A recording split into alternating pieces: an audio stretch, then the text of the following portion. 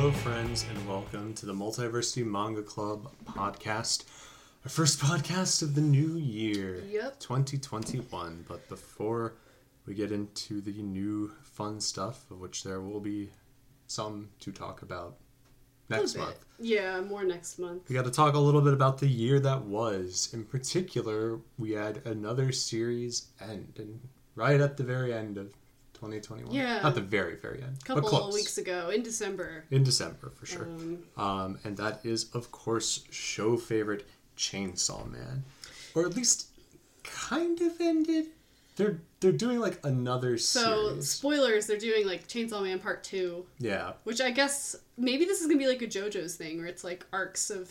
That would be interesting. Like, I mean, because you can technically read different... You can read JoJo's independently from each other, but you probably want to start at the beginning. Yeah. And in part 3, he's going to, like, ditch the chainsaw thing entirely and come up with some new concept. There's going to be a new power. It's going to be like, actually, leaf blowers are in now. That would be a little bit less exciting. So, Chainsaw Man, as you said, longtime favorite of the show. Oh, by the way, I'm Walter, and this is Emily. Hi. I was going to say, we didn't say our names. Usually we remember to do that. That's fine. Longtime favorite of the show, reached its end. Emily, how did you feel about that last, like, couple months or so of chapters? The last, like, from June on, I think around June was when there was the Gun Devil chapter, where there was the massacre in the church that the president of the United States gave the life, gave 1 year of every American to activate the Gun Devil. And I thought that was excellent, and of course after that was the power stuff. Right. And I was a little bit confused about how it ended, but I think overall it was in the vein of the sort of absurdist, surreal nature of Chainsaw Man. I'm not like... the plot doesn't matter that much to me. Everything making sense doesn't matter really. I do like how for the final chapter, it starts with this colored page of Denji eating like a bunch of meat. And it looks like it's like it's a kind of like typical like cute anime like color page of like Denji's eating meat. Like when we see like similar stuff in One Piece or whatever. No, that's a story page. Denji is eating Makima.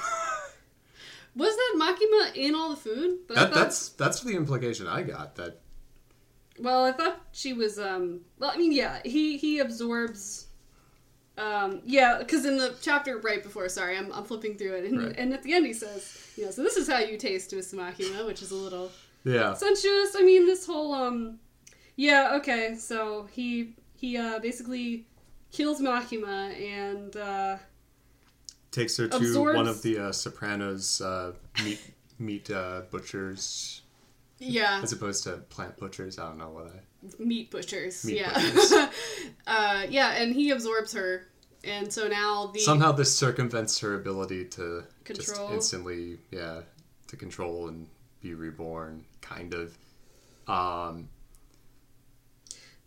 The dogs are back. He's with the dogs, and there's that older investigator guy who was part of, like, the Devil Extermination Unit. And he explains that, Makima won't come back as Makima. Right. So it'll be a new Control Devil. Right. There will always be a Control Devil. Yeah. There must always be a Lich King. Anyway, so... And she shows up towards the middle of the last chapter. She's this girl, black hair.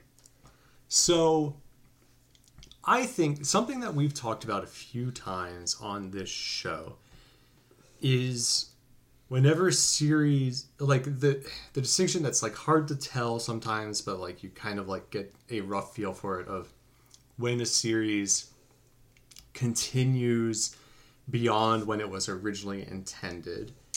Yeah. And so I think that this idea to like kind of make a part 2 or like a new series that's still Chainsaw Man but not, I think that doing it that way, like, this feels like this was probably roughly how he intended for it to end.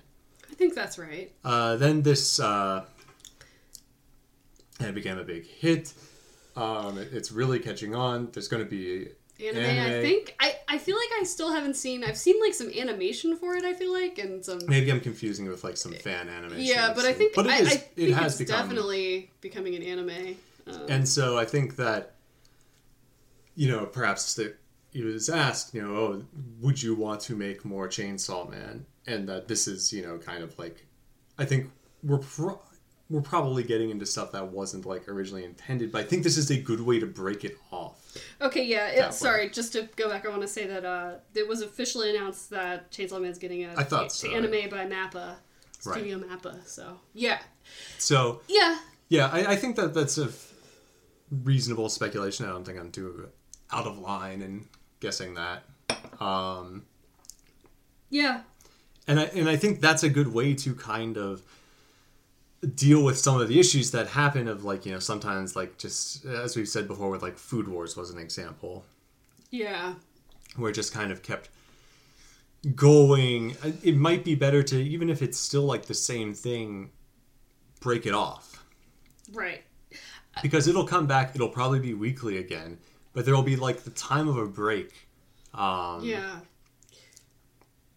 Yeah. And I'm excited to see how Fujimoto depicts a high school manga, which, as we've seen, he doesn't do just your regular old devil sort of story. Which, no, not at all. As we said, there's a million manga with devils in it. Like, specifically, like, devil summoning, devil controlling, things like that. Right. Shaman, things that are called different names, but you could call them devils. This one, they are explicitly called devils. Yeah. But, yeah. Denji is, I think, like a college-age student. Yeah. College-age man. Yeah. I don't think he was like, he was talking about being in debt at the beginning of the series, and I assume Denji's like 20 or something. I don't know. Maybe he's 16. I don't know. I could have sworn... Ambiguous anime age. Ambiguous anime age. I'm sorry. I didn't do a ton of research before being like, yeah, we should talk a lot about Chainsaw Man. We're mostly talking about just sort of it being our favorite of the year, and it just of 2020, and it just so happened to end like a couple weeks before the end of the year, so it worked out pretty well. And I think overall, like I said, I wouldn't say that the strength of Chainsaw Man is the plot. No. It's not. It's a very sort of scattershot story, I think. You have Denji working for public safety, working against demons, and then basically going from Gun Devil to Control Devil, and that was sort of the main antagonistic forces. Right. And it was mostly the manga is an excuse to like show sort of like heinous violence in really cool ways and interesting sort of set piece horror imagery.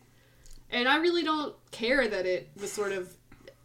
Now, I'm sure it probably makes more sense if you're sitting down and reading it, just sort of like chapter to chapter. We were just doing like week to week thing. I wasn't going back, and I haven't reread it all in one, and I might do that. Yeah, might do that like once we know when part 2 is starting. Yeah, that'd be a good idea. I think. Yeah, and but to me the appeal is the art and the just sort of crazy imagery and powers people have, and like the Though atmosphere. I did get a feeling there wasn't much of this in the earlier chapters, but in like the last like month or two, there was like this kind of thematic thing of like, how Chainsaw Man had kind of lost his power because he became like, a pop culture icon, which I thought was... I was going to mention that because I think that was in direct response to it getting an anime deal. Right. And so like Chainsaw Man's on TV now. Chainsaw Man is on merchandise. Yeah, we all love Chainsaw Man. And it wasn't really focused on a ton, but it was just sort of there as people were talking about Chainsaw Man and Makima. It felt very dreamlike and in particular, like the idea that like it becoming this like big corporate, maybe not corporate thing, but analogous to that, having fandom and everything was kind of making him weaker because no one fears something that like, is like a pop culture kind of hit. Yeah, and like I think it was sort of like making fun of himself a little bit. Yes, it's like really for sure. you making Chainsaw Man. Yeah. I mean, not that I don't know how to put it. Obviously I don't know his mind, but it seems to me that, you know, it's like, wow, this extremely ridiculous, insane idea became sort of a pop culture hit. I mean, it is very like pulpy. It's very trashy. I'd say it's a pretty trashy in I don't know how to say it. I mean trashy in a positive, the most positive light. Like good. It actually, I don't think it's like completely meaningless. The good garbage, yeah. Yeah, like, I mean, it's trashy in the sense that the violence is, like, sensational. And there's, the concepts are, I mean, again, Chainsaw Man. Yeah. Yeah. I mean, it's, like, it is kind of grimdark, you know, a little bit. Would that be a good use of that word? I think that this is... I think it's supposed to... Listeners who, like, follow me on Twitter or anything like that, and I might have gone off on it on this show before because it's a pet peeve of mine, know that I hate the term grimdark, not just in a vacuum, but how it's used for, like, anything that is, like, dark. To me, grimdark means, like, there's, like, a kind of, like, intentional tongue-in-cheekness where you're kind of, like, in on the joke. It was, after all, coined by Warhammer 40k, which, at least in the beginning, was supposed to be a bit of a joke in how overly ridiculous it is. And a lot of stuff that people call grimdark doesn't have that quality. Right. This absolutely does. This, I would say that that Chainsaw Man definitely fits the original definition of grimdark. Yeah. And of course, you can go on and on about whether that really matters. I'm just talking about litigating my own grievances with pop culture and shit. I think it's worth talking about here, though, because this is definitely, like... This is violence for violence sake, but it's, like, part of the spectacle, because the violence in Chainsaw Man is, like, I think part of the reason to read it. Yeah. Sort of the way violence is depicted. Yeah, if it wasn't... Sort of the personification of gun violence is a character in the story. If it wasn't clear before the Gun Devil chapters, that made it, like, pretty abundantly clear. Yeah. Something else I just sort of was thinking about, and I just flipped through it here real quick. At the very end, Denji manages to kill Makima, but not really in his Chainsaw Man form, not in the form that's, like, the monster form, where he's got, like, the head that looks all metallic. He doesn't look really human at all. He has, like, humanoid arms and legs and torso, but he doesn't look human. Well, he manages to, like, trick her and, like, kill her as Denji with, like, part of the Chainsaw Man power. Right. And so he manages to do it separated from his image as Chainsaw Man. He did it as Denji. Yeah, because he says later... He says, she never saw me as Denji. She saw Chainsaw Man. That's right. So he caught her off guard with that, and I was kind of thinking about... I wonder if this school arc is going to be an excuse to sort of see more Denji now, since we've seen so much Chainsaw Man fighting. I mean, we've seen a lot of Denji, but I feel like... As fun as the violence is, like... A lot of the fun of the series, and not just the fun, but also, like, the kind of, like... character beats that comes when he's Denji. Yeah, and I think and it's interesting because initially I had some problems with the series. I thought I didn't understand, and maybe I don't think I understood. I don't think I understood what the series was trying to do. I think it was before I realized I was like, oh, this series is misanthropic, and I was like, oh, I see, I understand now. I mean, I say that it's very miserable, grueling series. It's about how a lot of things suck and, like, day-to-day living is awful.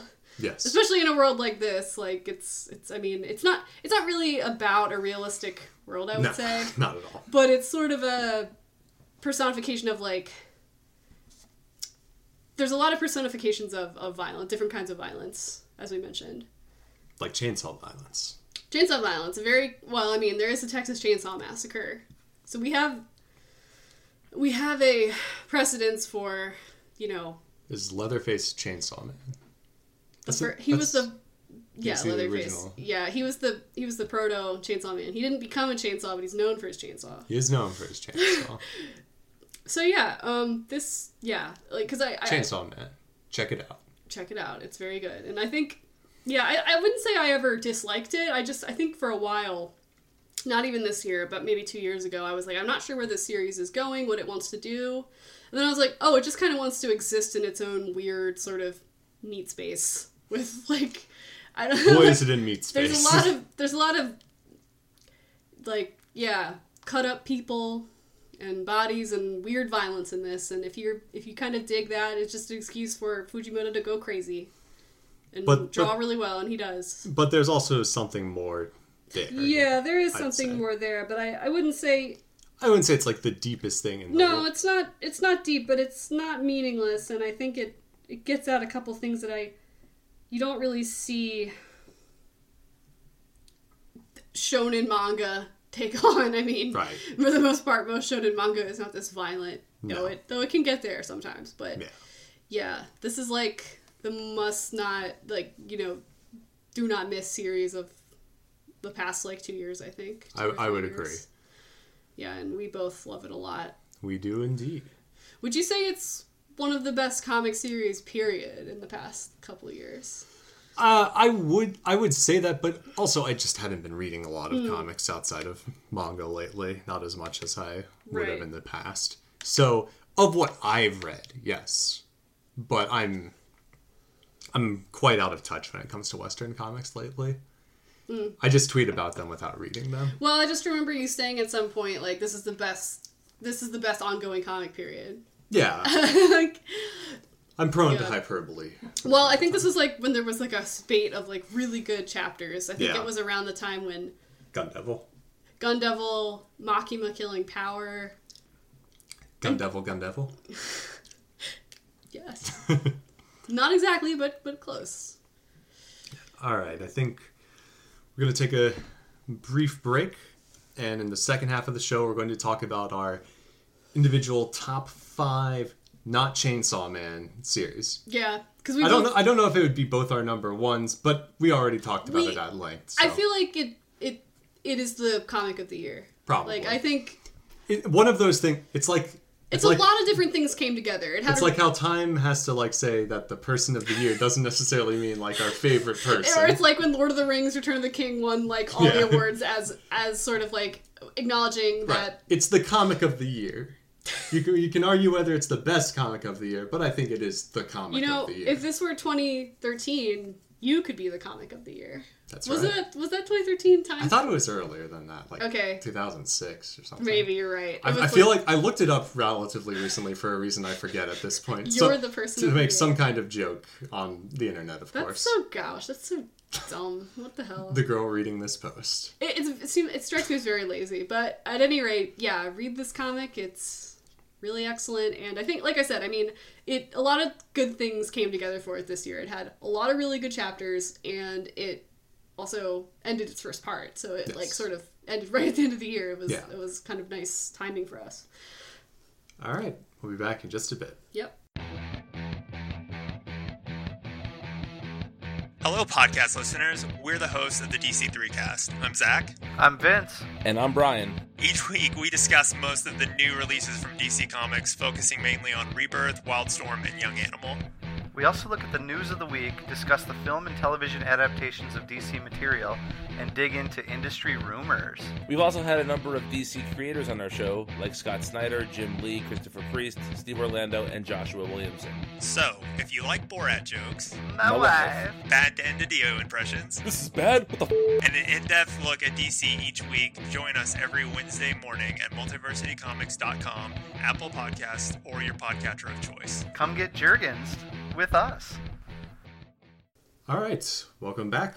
We're going to be now talking about our favorite series of 2020. We're going to be working from the bottom and just kind of talking about, we're stealing something from our sister podcasts, the DC3 Cast, and how they do things. Of just when we get to one, if it's not on the other person's list, we'll talk about it. If it is, we'll save it till we're at the higher part. Sure. So Emily, let's start off. What is your number 5? Number 5 is me and Roboco. I have that higher. You have it higher. I have it higher than 5. Okay. So we'll talk about that later. My number 5 is Demon Slayer, Kimetsu no Yaiba. Which you read way more than I did. Yeah, I only read the first couple of volumes. Right. But I did like it. I feel like So, and I'm guessing it's not on your list. No, it's not. I didn't. So the long story short, if you don't know the sort of our history with reading it, is that I wanted to wait for all the chapters to be available, and they just weren't there by the time it ended. Yeah. Which is fine. So I feel a bit, I put some other stuff ahead of this that maybe weren't quite as good, but like it is like the list. Biggest thing. Like, I went by feel for my list. I was like, what do I feel like to me was the best? And don't get me wrong, I did too. It was, I did think the ending was quite good. I thought it was, again, getting back to a thing we talk about a lot, and we talked about in the first half, I thought it took like a certain amount of gumption, yeah. To end it, like this was clearly the story that he was setting out to tell from the beginning.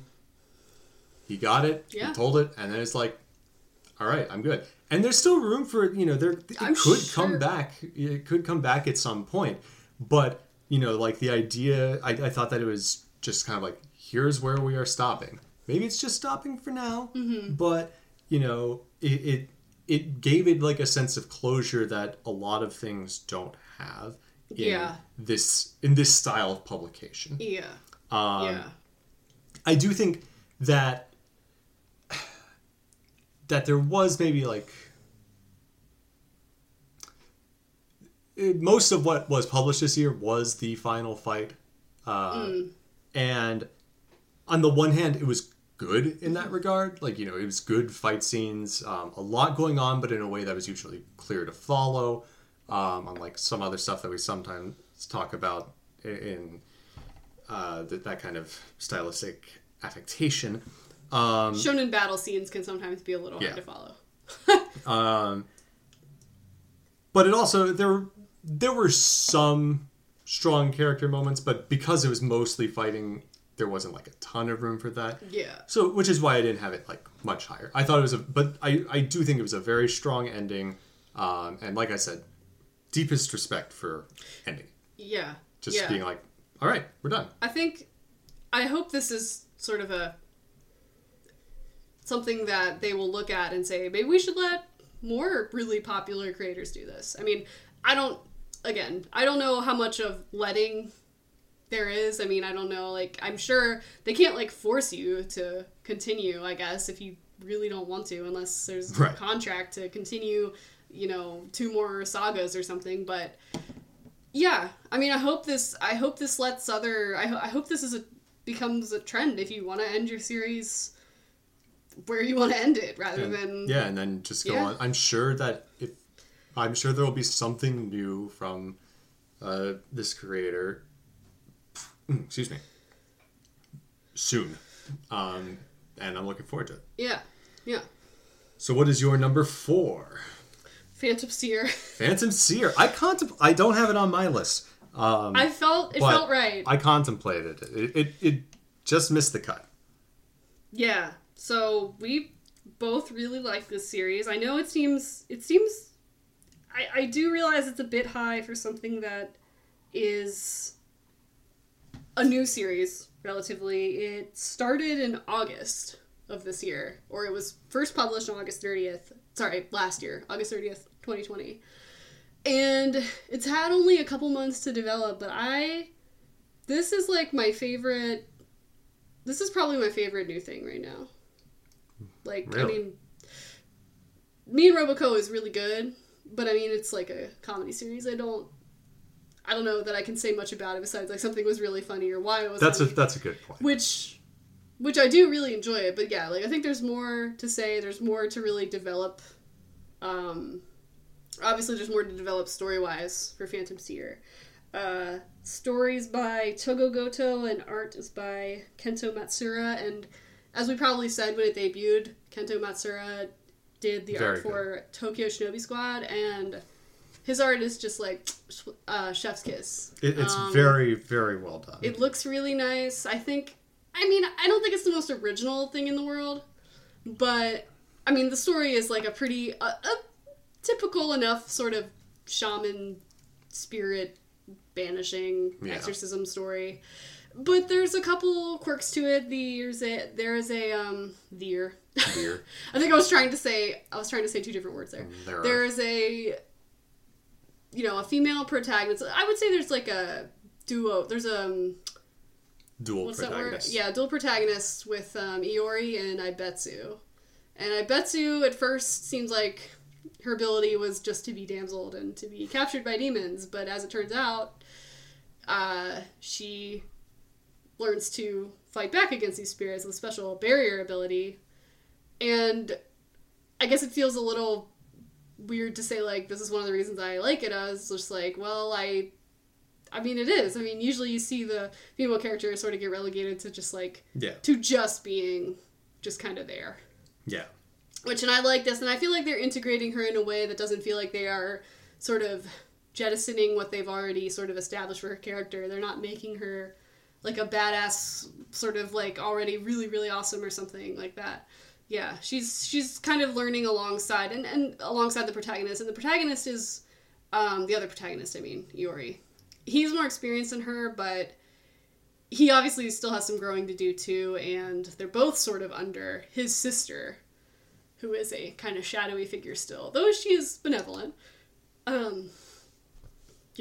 spirit wrangling power is very high, it seems. I don't think we've really seen her in action. She's had a couple of moments. She's had a couple moments, yeah. But. So, like I said, it's a pretty typical sort of exorcism, shaman, supernatural story, but I like it quite a lot. I think the art's it's got really a lot nice. of character to it. The art has a lot, the character, like, sort of expressions and stuff, and I think this makes better use of Matsura's sort of creative I think so. range here, because in Tokyo Shinobi Squad it was mostly just like you drawing people. Yeah, pretty much. But now he gets to draw monsters, and this is just, it's really impressive. So yeah, this is a bit high, I admit, but I get it. It like I said, it gets an honorable mention from me. Right. I feel like it has a lot of potential. And I'm really excited. Looking forward to the next year of it. Yeah, my fear is that it'll just get taken out. It'll lose steam, and people won't be as interested in it as they are in the comedy series, but we'll see. We'll see. Yeah. My number 4, which I don't think it would make yours, but we'll see. My number 4 is One Punch Man. I did not have this on my list this year. I love One Punch Man. I almost didn't think about it, but the thing that made me realize, I feel like we haven't been talking about One Punch Man as much as we did previous years of the podcast. Yeah. But the thing that I was thinking about, One Punch Man, and that made me like, it deserves a spot, is the biggest thing about One Punch Man are, of course, the fights. Yeah. And I forget the name of the villain, but the fight that has just finished with Terrible Tornado. Yeah, where she twisted the earth. So good. Yeah. And that's why it's on my list. That one fight scene is one of the best that's happened in the series. And when that's the main thrust of the series to begin with, I think that allows it to be in the top 5. That's really all I have to say about that. I think, that fight is really good, and I feel like it's one of the best examples of sort of like power creep sort of being good, because it's like, well, we've never really seen Terrible Tornado go all out. Right. She went all out, and I really like her now. And they're like various designs of this like really like crazy just monster woman. Yeah, she was like she was the one creating all of the monsters, and then she sort of gigantified. Yeah. And had psychic powers as well, but as we know, Tornado's like the most powerful psychic whisperer. Little counterpoint to the most powerful man. And interestingly, they sometimes make similar facial expressions. And we also got, I thought you were going to mention this, but I thought, but since you didn't, I'll just pop in, as we got some, like, interesting, like, Gaara stuff. There was an interesting chapter where they talked about Garo like in the third person. They were like, Garo was gaining power. They were sort of talking about him like he was... This was like history or something. Like Garo is... And he's like, kind of... Garo's going to be able to face Saitama one day. Yeah, of course. Of course, that's obviously... Take the one punch and not die to it. It'll be the big thing. Yeah. That's big building up to. Would be really cool, I'll admit. Even though we know it's coming, when it happens, it's going to be so cool. I root for Garo. I like Garo a lot. He's one of my favorite characters, so I'm excited. You root for the villains? He's like a Vegeta. He's... Well, not really. He looks like Vegeta. He's like a Namekian before Vegeta. Namekian? Namek and before Vegeta. No redeeming qualities. Okay, fair. He's not... I wouldn't say he's as openly malicious as Vegeta. Perhaps but not. He is very violent and pugnacious, so... Yeah. Okay. What's your number 3? Ooh, where's my list? Why can't I remember? My Hero Academia.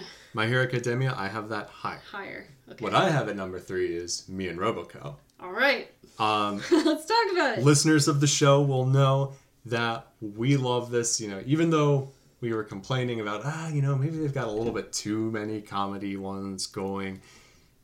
It's just so funny. It makes me laugh every time, multiple times, and not just as the joke goes, not just the exhaling from my nose, actually and laughing out loud. Yeah. And depending on who's reading it first, one of us will often hear the other person laughing. It's like, oh, you're reading Roboco. And then come over and you gotta read it. You gotta read this week's. It's just so good.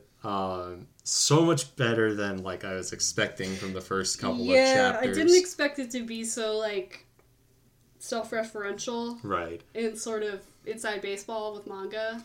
Yeah. Which, it can sometimes be a little much, but I think for the most part it's a pretty funny way to do it. But the one chapter that was a little bit much came out in 2021, so it does not apply to my ranking. I didn't mind that one as much as you did. I didn't strongly dislike it. I just thought it was... There's a pretty good Promised Neverland spoof chapter. Yeah. Did you like that one? That was I don't think we talked about it. I forget if we did. The one where Roboco thinks the mom is actually a mom from Promised Neverland is going to eat her. Yeah, it's just funny. It's very fun. At the risk of going into why it's funny. Yeah. We already talked about Character of the Year, Gachi Gorilla. Gachi Gorilla. Character I of love 2020. him so much. If Chainsaw Man is the comic of 2020, Gachi Gorilla is the character of 2020. I will not explain further. Moving on. What is your number 2? My number 2 is Spy Family. Spy Family. Go off. Because I have not read beyond the first couple chapters. Okay, so you did read the pilot, but a long time ago. A long time ago. Yeah, so this was my favorite. I said Chainsaw Man was my favorite comic of the year. We both said that. Sorry, I'm stalling because I want to get the page up here so I can talk about it with a picture in front of me. Yeah, but and Phantom Seer was my favorite new thing that came out this year. But I think my favorite thing I started reading this year was Spy Family. Mm-hmm. By Tatsuya Endo, written and drawn by Tatsuya Endo. It does lean towards, I would say it leans more towards comedy than action, but not to the extent that One Punch Man does it, I would say. It's, like I said, I think when I first talked about it on the podcast, I said that it takes the serious part seriously, and it does. And it has a heart. It has, serious moments along with the funny moments, and it obviously it sort of centers around this family of people who are basically lying to each other, or if not outright lying, they are hiding a secret. Right. And you got the spy, the assassin, telepathic child, the family, dog who can see the future. Beautiful. I'll just say that. That's the dog isn't there from the start, but he's close enough now, I think, to where it is that I can say that. But yeah, I got into the plot summary more last time, so if you want to know more about what it's actually about, you can go back and listen to that. But it's And it's all very readable. It's like a little over 30 chapters now. And it's... still only at about 30... 38. 38. They're longer than normal. Catch up with that pretty quickly, then. Some of them are longer than normal, and there are sort of like, there are some like that are like 30.1, 27.2, kind of stuff like that. Yeah, and the art's really nice. I don't think I said this before on the podcast, but the sensibility that the character designs have is very Ace Attorney. If you've played Ace Attorney games are probably have some of the best character designs in the business.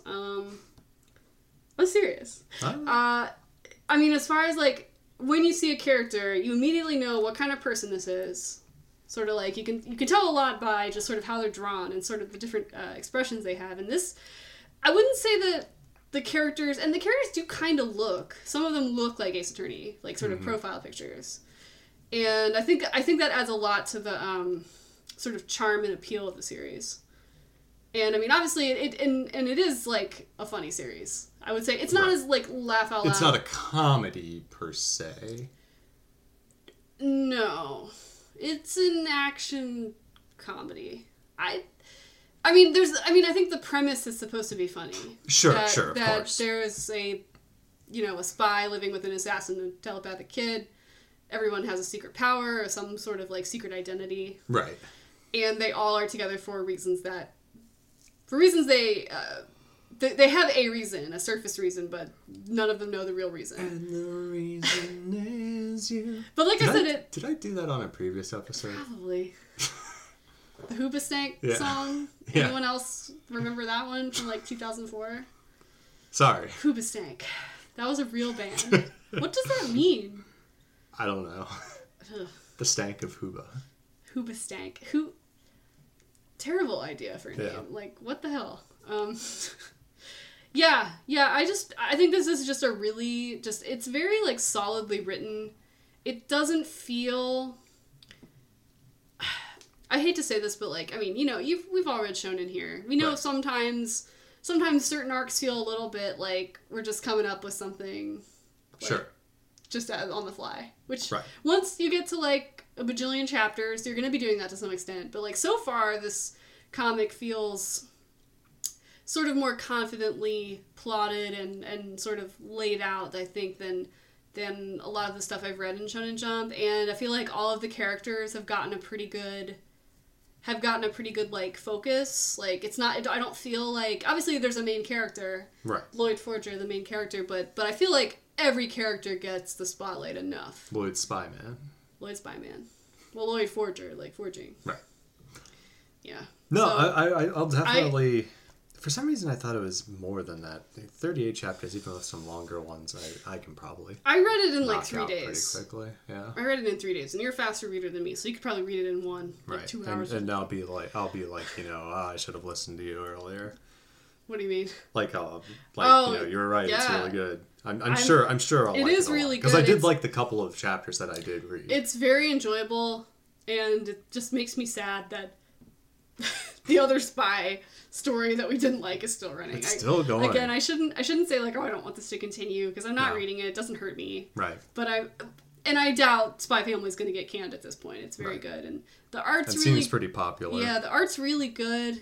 It's really charming.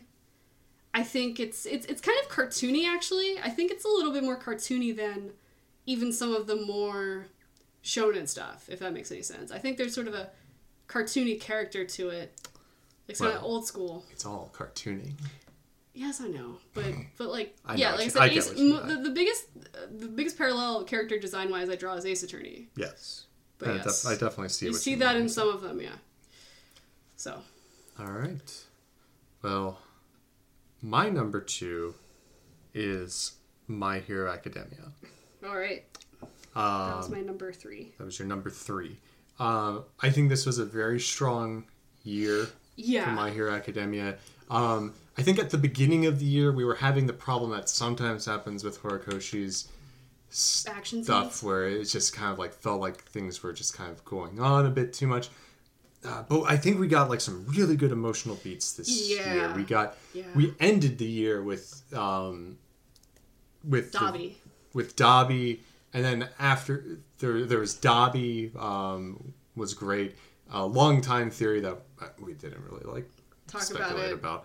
But he was Endeavor's son. And it is kind of obvious in retrospective. And it's just, there are certain things I read, like, say, A Song of Ice and Fire, that I'm, scrutinizing, all the details, trying to make predictions. My Hero Academia isn't one of those for me. What if someone made a Clegane video for Dobby versus Todoroki? Oh, man. See, this is a little inside baseball, but Clegane Get Hype was sort of like a hype video people made for Game of Thrones. It's very silly. And right. I think I want to commission one for everything I'm hyped about.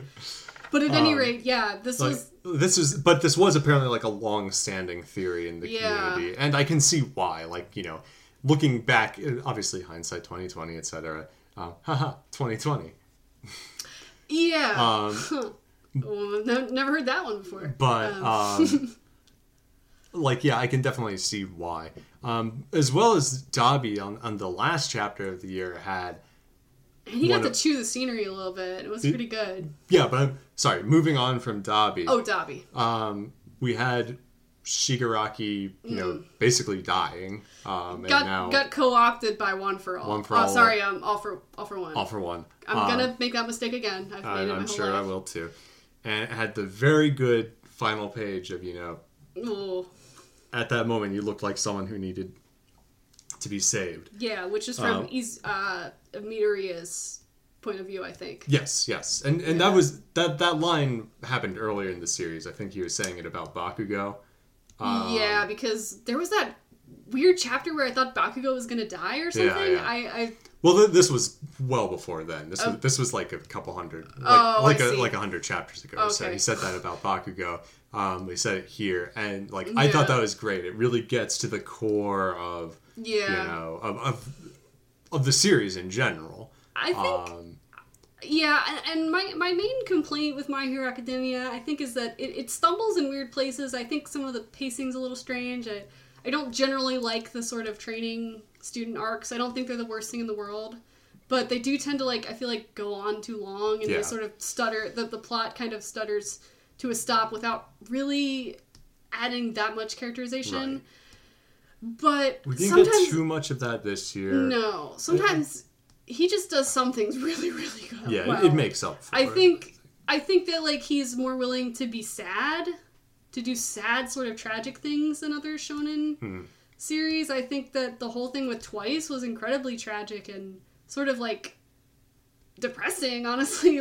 Twice's story ended this year. Yeah. Ended in 2020. That's right. With Hawks, he was just not good enough, really. At the end, he was a that was a really good couple chapters. Yeah, I keep talking about that one. I asked Walter, I said it was Sad Man's Parade this year, the one where he did it with Hawks, and he was like, yeah, and I was like, okay, I want to talk about that then. Yeah, there was just, there were a really great couple chapters with Twice, and just how pathetic he was, but not in a, oh, you loser way. It's just kind of he threw down his chips with the League of Villains, he got outsmarted, he tried to get over it, and he just wasn't good enough. Yep. And it didn't feel good. No. I think the point that Horikoshi keeps trying to make with the League of Villains, and I don't think this is the deepest thing in the world, but that the heroes do not have a monopoly on what is good. It's Hawks killed Twice. Twice was this pathetic sad guy. I guess we're supposed to question, why do heroes do what they do? They do it for fame and power, and of course, Dobby has really good reason to be upset about Endeavor being number 2 after he did his little eugenics experiment with his entire family. I think that's fair to have a bit of a grudge against your father for that. Yes. Yeah, Dobby is completely understandable in this. And I think that's been one of the things that I didn't expect to enjoy as much as I did. The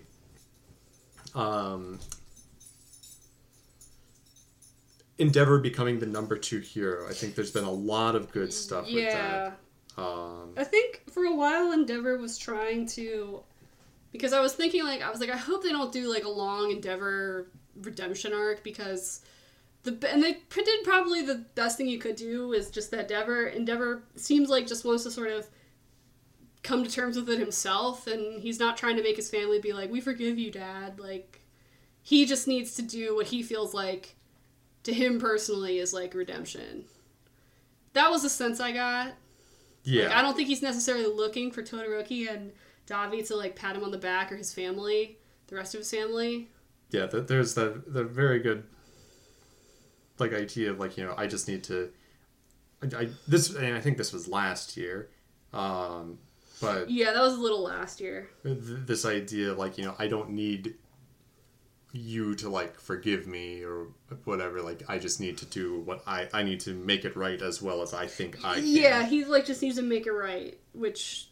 Yeah, like, without the comic telling you, we have to like Endeavor now. Like, we have to think he's alright, totally. Yeah. Because, like, the very latest... well, I guess I shouldn't talk about the very latest chapter, but yeah, like, I feel like the point of the League of Villains is, like, it seems like heroes are getting ahead of themselves, like, getting a little too full of themselves, and sort of forgetting what it means to sort of be a hero, which is to, like, save people who are in trouble, and they need to watch Hercules. That'll tell you exactly what you need to know. Right. Yeah, so I'm trying to think if there's anything else about... I mean, I think there was some really good fighting stuff here. I think another problem I have with Horikoshi sometimes is, besides action being a little unclear at points, is that, like, I sometimes have a hard time telling where things are happening and, like, how many different fights there are. Like, yeah, just a lot of characters, and, like, what, and, like, sort of, like, where things are happening in relation to each other. But yeah, this one mostly took place in sort of the ruins of a city, and it kind of stayed there for the last couple months. It was a good year. Looking forward to the next year. And we feel like it's winding down. And I think that Horikoshi's even said that, like, you know, he's setting up the end now, which of course can mean a bazillion different things. Otis said that for like 6-7 years. Yeah, so who knows how much longer we've got. But it does seem some very big endgamey type things are happening. Yes. So we'll see. Yes. We'll see in 2021. Yeah. Now, your number one, I have a hunch I know what it is. One Piece? Yes. Yeah, One Piece is my number one. So I think it's interesting. Yeah. I think you'll probably be surprised that it wasn't in my top 5. I'm not super surprised. I'm a little surprised my number one wasn't in yours, but we'll get to that. I think I know what it is, and it just didn't feel right. Sure. But let's go ahead with One Piece. Let's start with One Piece? Yeah. So... The reason why it would have made my top 5 were it not the timing. Roger laughing was one of the last chapters of 2019. Ooh, oh no. You know what? Fuck it. I'm counting that as part of it. I'm counting the end of the Roger arc as going into... Because did we do a year in review last year? I think we did. Okay. And I think we talked about that. Fuck. Or we talked about at the beginning of our very first One Piece club. You know what, though? The Oden flashback, I'm pretty sure the part where he was in the... boiling in the water. Yes, that was 2020. So and that was very good. I think so. Kaido, I almost called this arc Kaido. Well, it is. Yeah. Wano arc has been going on for a long time. You know, people were complaining about Dressrosa. You know, and about I think this is still shorter. Is it 100 chapters yet? I don't know. Probably close to it. I mean, anyway. Well, that's not important, but. At any rate, I feel like everything has started to feel like, I'm sorry to overuse this word, but like as epic as it needs to feel at this point. Like it really does feel like sort of worlds are colliding, I guess, kind of. Yeah. At the end here where Big Mom's joined with Kaido. We initially complained about Big Mom still around, but I think I'm kind of changing my mind on that. I think she adds something to the Kaido. It does. My one complaint about Kaido is I don't feel like we know, this is going to sound really up my own ass, but I don't feel like we know him as well as we know like Crocodile or Doflamingo or something. No, I get that entirely. I don't feel like we know him as much as a person. I'm sure we'll get the initial.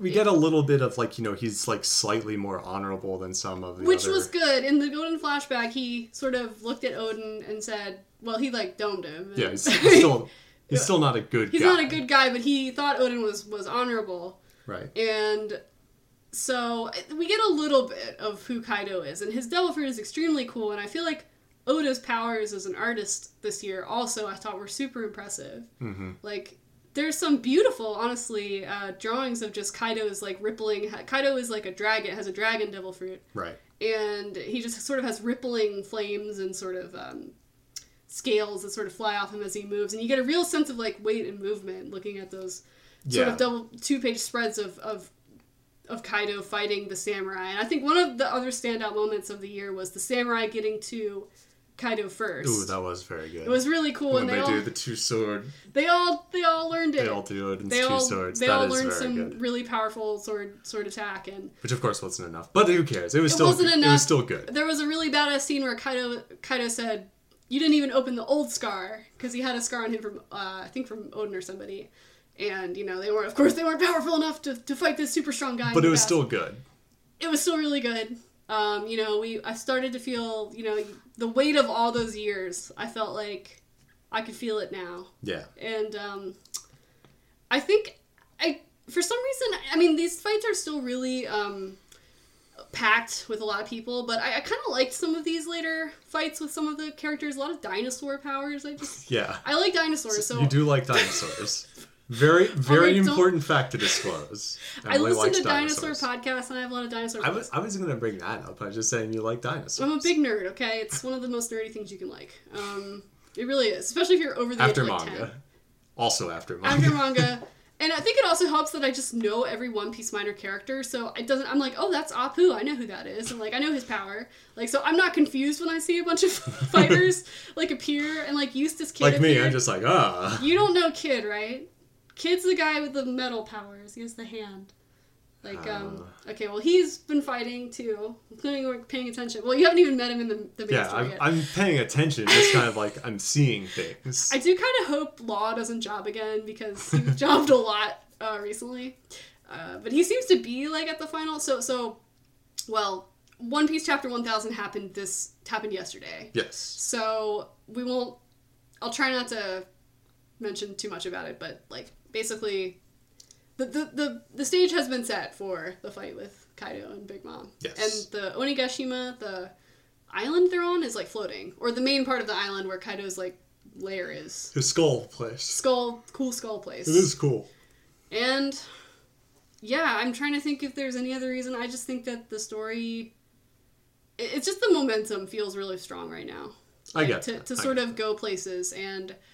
I think this year we also got the weird reveal of that one guy. No, wait, maybe that was last year. Shit, I can't remember. The king guy. The king on his throne. The guy all in shadow with the big straw hat. Oh, right, that thing. I can't remember if that was this year. I'm going to do a quick check, actually, and if I can't find it, then I'm going to just say it was. But it was earlier it was definitely in the Wano arc. Oh, and my thing doesn't even go back that far. It doesn't even tell me when this came out. Well, at any rate... Wano. It's good. It's good, folks. So, my number one, can you guess what it is? Promised Neverland? Correct. Promised Neverland is my number one. Which might be somewhat surprising if you were listening when it was coming out, because I feel like at the time, I was being unfair and projecting like a lot of like, oh, it would be bad if it seems like they're doing this, it seems like they're doing that, and sure. It's good so far, but I think it's gonna, and I let that color. Really, it ended extremely well. I think. I think if it had gone on much longer, I don't think it would have been as good, but it ended very well. Yeah. It ended well. I do think that maybe like a slightly more ambiguous ending would have been better, but I think that if they're going to show like what happens after like passing through the door and all that, I think that they did it short enough. It was just 2 chapters. That was the final. Like, after passing into the human world, was there... Or is it just 1 chapter? I think it was just 1. It was just them talking about what they were going to do and where they were going to be. And they had to meet Emma again. And they were like, we're going to restore her memories. It'll happen. Yeah. I think that there were maybe elements that could have been done better, or whatever you want to say. But I think that overall it was very strong, very emotional. Yeah.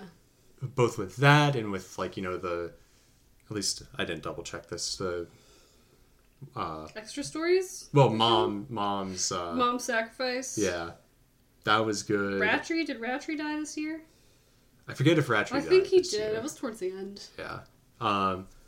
Overall, I just thought it was... He did, because I remember there was a chapter that had something about COVID in it. In the one... That's right. In the splash page. Have. It was like 2 weeks after the pandemic was announced, and there was just a quick little... It was like, this is what the world's like, and there was just a little bit of modern day commentary in there. Which was perfect. Yeah. I mean, I think if you're going to have that in your manga that doesn't have to do with a real world...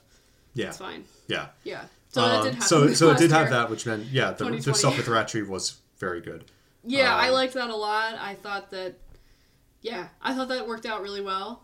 And I think it's a very, you know, I sort of, yeah, I mean, I think I am sort of projecting a little bit too much about what I want to see in, like, adult media. Yeah. You know, like, I think I am sort of, to some extent, being like, I wish that they hadn't forgiven Norman so easily. Right. But I think it's a pretty good morality tale for kids. Yes, I would agree. And I think because Emma's final... Oh my god, I almost said Emma's final solution. Emma's solution to the problem. That was what Norman wanted to do. Yeah. Well, Emma's solution was that we don't want to kill the demons and we don't have to. Which, right. You know, life is sacred. You know, we don't want to take life that we don't have to. We don't want to cause suffering if we don't have to. Would you say that Emma is pro-life? In a sense, not in the way it's used in the real world. But, yeah, I think, a morality tale for kids, like sort of a fable for kids. I think it's really good. When you look at it as that, which is what it is. It's a fable very for children. Good. Yeah, it's good. I think it doesn't... I don't think it talks down to kids. Definitely doesn't talk down to kids as far as, like, consequences. Like, no. You know, people die in this, and there's a little bit of... Die pretty brutally.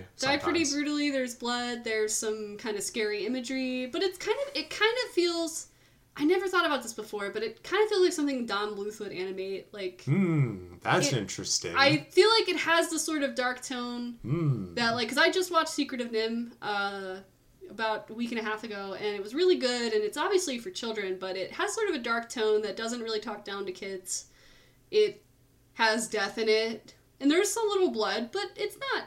I think when we look back at these things, unless you remember being scared of it as a kid... Sure. I think it's hard to say, like, what will and won't scare kids. Like, yes, I think... Of course. Yeah. I mean, I think, obviously, like, when you're an adult, you get an idea for, like, what is and isn't just sort of blanket appropriate for children. I mean, we're talking kids from, like, 5 to, 10 or 12 years old. But as far as that goes, like, this is, like... just really good, I think, fair for kids. Yeah. It's like a straightforward story. It's not too complicated. And I think that we got, was it 3 one-shots? And one of them was really good, I thought. I thought most of them were a little superfluous and not really necessary. They were fine. It was nice to see more stories in the setting. I didn't feel like they added much, though. I feel like it was just sort of like stuff that I didn't need to know necessarily. Except for Sister Crone. Sister Crone was really good. Where very good. I thought that it was because I mean it also didn't I don't think add too much to the story, but it added some more emotion to her story. I thought, who I thought was now I don't remember and I don't want to talk about this because I don't know much about this controversy. People are talking about how she was not treated particularly well in the story in the anime, maybe, but I don't know. I mean, she wasn't given as much time as Mom, that's for sure. Sure. But this extra story was really good. Just it ended with her. She had a friend in the system who was they were both trying to become moms, and she kind of betrayed her, didn't betray her, but thought she would like. There was just sort of a cool thematic sort of mirroring at the end where it was like, I hope we can both see the sky one day, and it was just both of them dead staring up at the sky. It was like, It's a story about fake friends. Totally. We don't deal with fake friends here. No. Yeah, so that one was really good. And I'm not saying I would say no to more stories, but I hope I hope they don't, like, do Promised Neverland Part 2. Yeah. Which will be interesting to talk about next month. Yeah, there's some interesting branding. There's something. I guess with... It's very confusing. Maybe I'm misunderstanding how they're marketing new stuff by these creators, but yeah. I will say, it's not that I didn't consider putting Promised Neverland in my top 5. I just feel like I don't, in general, on the whole, feel as strongly about it as I did about the other things. I didn't feel super strongly. Fair. Yeah, I like it, but I don't think I'm like, oh, I love this. Like, not everything is as good as Me and Roboco. It felt right to put Me and Roboco on there. I put it even higher. I think we both had good lists. It was surprising, and I don't think we tried to mince words on why, and I think we acquitted ourselves well. I think we have good opinions. Secretly, my number 1 was Our Blood Oath. No. Fuck that series, I'm sorry. We're lying to preserve our clout. Yeah. Yeah, I mean, this is not, formally sponsored by anything that we read or anything like that, so... no. We can say what we want about these series that we don't like. And boy, do we sometimes. Yeah. Alright, well, thanks for listening. We'll be back in a couple weeks to finish up the Enies Lobby of One Piece in our One Piece Club with our good friend Zachary Wilkerson. Yeah. Then we'll be back in a couple more weeks after that to talk about January in Shonen Jump. Yeah. The first full month of the year. Yeah, and it seems like we're going to be getting... And we'll talk more about, like, One Piece Chapter 1000 there and sort of maybe the... and the new Shokugeki with Sanji, which was really good. Oh, good. We'll talk about that. And little tease. Yeah, hopefully we'll have enough to say because I think there's going to be less. Yeah, there's another off week, so yeah. But it's a longer month, so to speak. Like the way that the weeks line up. Yeah, you're right. Which is why this is coming out on like the 7th. Well, yeah, this is like like all. God bless you if you're doing a weekly manga podcast. Like, wow. It's just like, I don't know if I could come up with stuff to say about some of these things, but no. Monthly we usually do pretty well. And sometimes you even skip then. No, we only skipped the one time. I mean, we only skipped the podcast the one time. Yeah, maybe. All right. In the meantime, you can find us on Twitter. You can find me on Twitter. Yeah, you can find me. I just have a locked account right now. Just, I don't know. Just kind of decided I was like, well, I kind of just only want to interact with people I'm already interacting with, but you can request to follow me at Cosmos, of course. And maybe if you seem very cool, she'll let you in. It'll be like that meme of the guy at the door, and then like, you know the one. Yeah, I know what you're talking about. Like, no, I'm letting just you in, like, honestly, bouncer. I'm protecting you from my bad posts, but. Whereas my posts are completely not behind the wall, and I'm just blasting my brain poisoning out onto the internet. It's not that bad. At goodbye to a shoe. It's not that bad. I know. Yeah, like I said, we'll be back in a couple weeks, so catch you then. All right, bye.